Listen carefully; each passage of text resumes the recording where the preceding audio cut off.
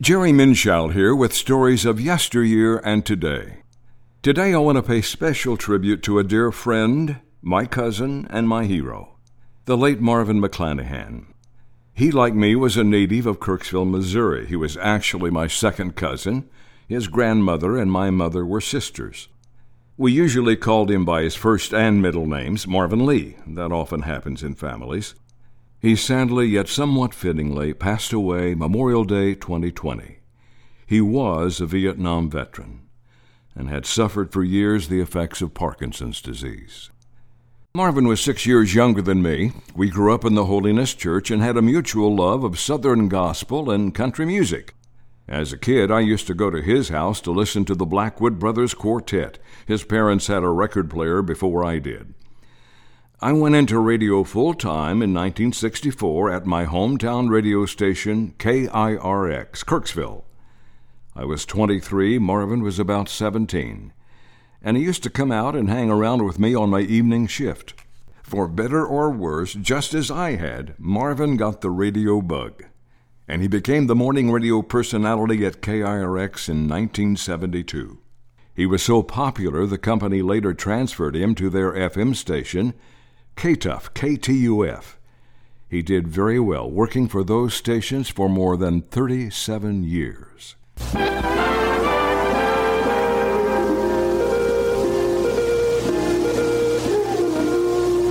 Mostly cloudy and cooler today with a high in the upper 40s. President Reagan says the era of totalitarian governments is dying and that it will be remembered as a sad and rather bizarre chapter in human history. Reagan made the comment yesterday during the toast to British Prime Minister Margaret Thatcher. Secretary of State Alexander Haig says that there are still lots of weapons ready to be shipped to left-wing guerrillas in El Salvador. He says that Cuba continues to be the chief supplier. About 300 people held a rally yesterday at Lincoln University in Jefferson City. The event was to raise money to help authorities investigate the murders of 19 black children in Atlanta. Widely scattered showers and isolated thundershowers continuing to hit east central and southeast Missouri this morning and into southern Illinois. It's 2.5 minutes after 5.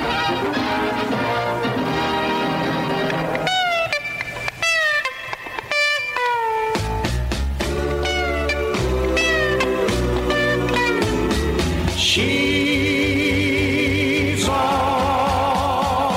woman. She's a woman.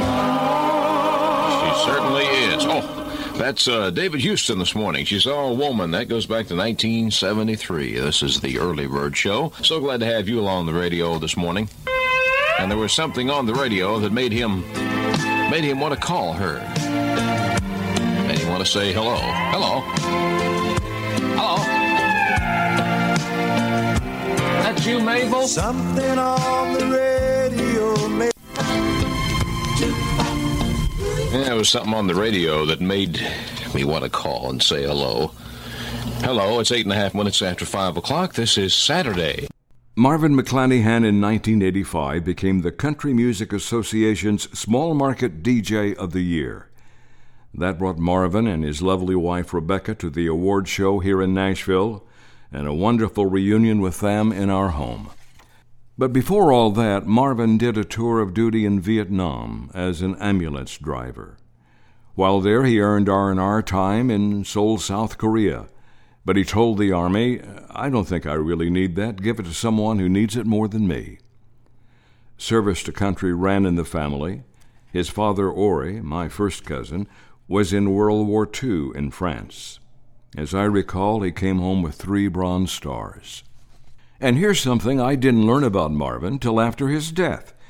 He and I had something of a similar experience concerning the Dixie Chicks. Do you recall when the Chicks went to London in 2003, lead singer Natalie Maines made a statement that many took offense at about then-President George W. Bush? Personally, I wish Natalie hadn't said what she said on foreign soil, but I, like Marvin, liked their music. I was working at WSM here in Nashville at the time. Many radio stations across the country banned their music because of the outcry. WSM did not, so I continued to play music by the Dixie Chicks. I got a call from an irate listener, and I told him something like this: I don't give a hoot what some 20-year-old hillbilly singer thinks about foreign policy, but I think Natalie Maines is a fine country singer, of which there are all too few today. The listener complained to management, and I'm forever grateful that WSM management stood behind me. Marvin was on KTUF-FM then. They also did not ban the Chicks. Marvin did a much better response than I did. Listen. A note was faxed to KTUF last week shaming the radio station for defending and supporting the Dixie Chicks' negative remarks about the President of the United States. I must respond. What happened to free speech? Isn't the right to dissent American? Does not the First Amendment to the Constitution state, Congress shall make no law abridging the freedom of speech or of the press or the right of the people peaceably to assemble and to petition the government for a redress of grievances? Isn't free speech one of our dearest values as Americans? One of the values worth fighting for? What if Saddam Hussein were the president of the country of the Dixie Chicks? I suspect the outcomes would be very different. To disallow the free expression of one's ideas is indicative of the likeness of Saddam Hussein himself. Must we agree with the comments about President Bush? Of course not. Should Natalie of the Dixie Chicks have the right to say what she said? Absolutely. Whether I play the music of the Dixie Chicks or not has nothing to do with whether I support the president or the war in Iraq. As a Vietnam veteran, my name is etched in the marble of the Dare County Veterans Memorial, as are the names of my father and my father-in-law. There is nothing I have said or done that supports a charge of being un-American. The threat that many will no longer listen to KTUF is an idle threat. The note was signed merely as a former listener. And because we have a free society, you can choose to do that. It is your right, guaranteed by our Constitution. Because the statement was received unsigned, it is of little value to me. But I wanted to be perfectly clear about my values. My American values. God bless the USA.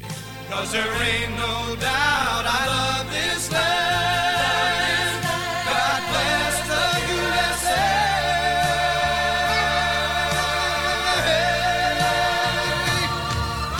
And I'm proud to be an American, where at least I know I'm free.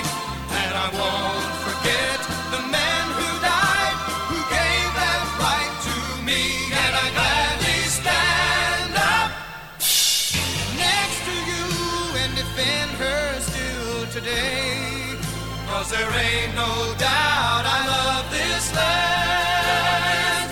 God bless the USA.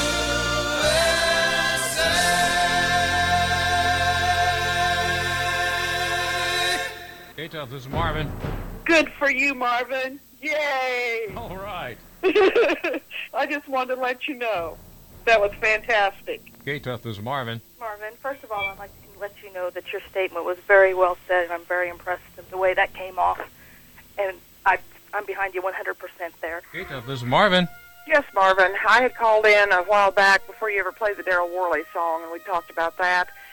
And I am so proud of you that, I was insulted by that remark from the Dixie Chicks as well, but she apologized for that, and that, like you said, that is her, her opinion. She has every right to that. Free speech. I couldn't keep my mouth shut. Hi, this is Duncan Miller, Program Director to KTUF. But we thought you'd like to know that KTUF's opinion was honored recently by the Missouri Broadcasters Association. Marvin McClanahan's editorial on the Dixie Chicks controversy took first place at the NBA Awards. You always got our best, here at 93.7 KTUF. I need not add anything to that except to say that more than once Marvin told me I was his hero. I told him he was my hero. Rest in peace, my friend, until that glorious reunion on the Eastern Shore.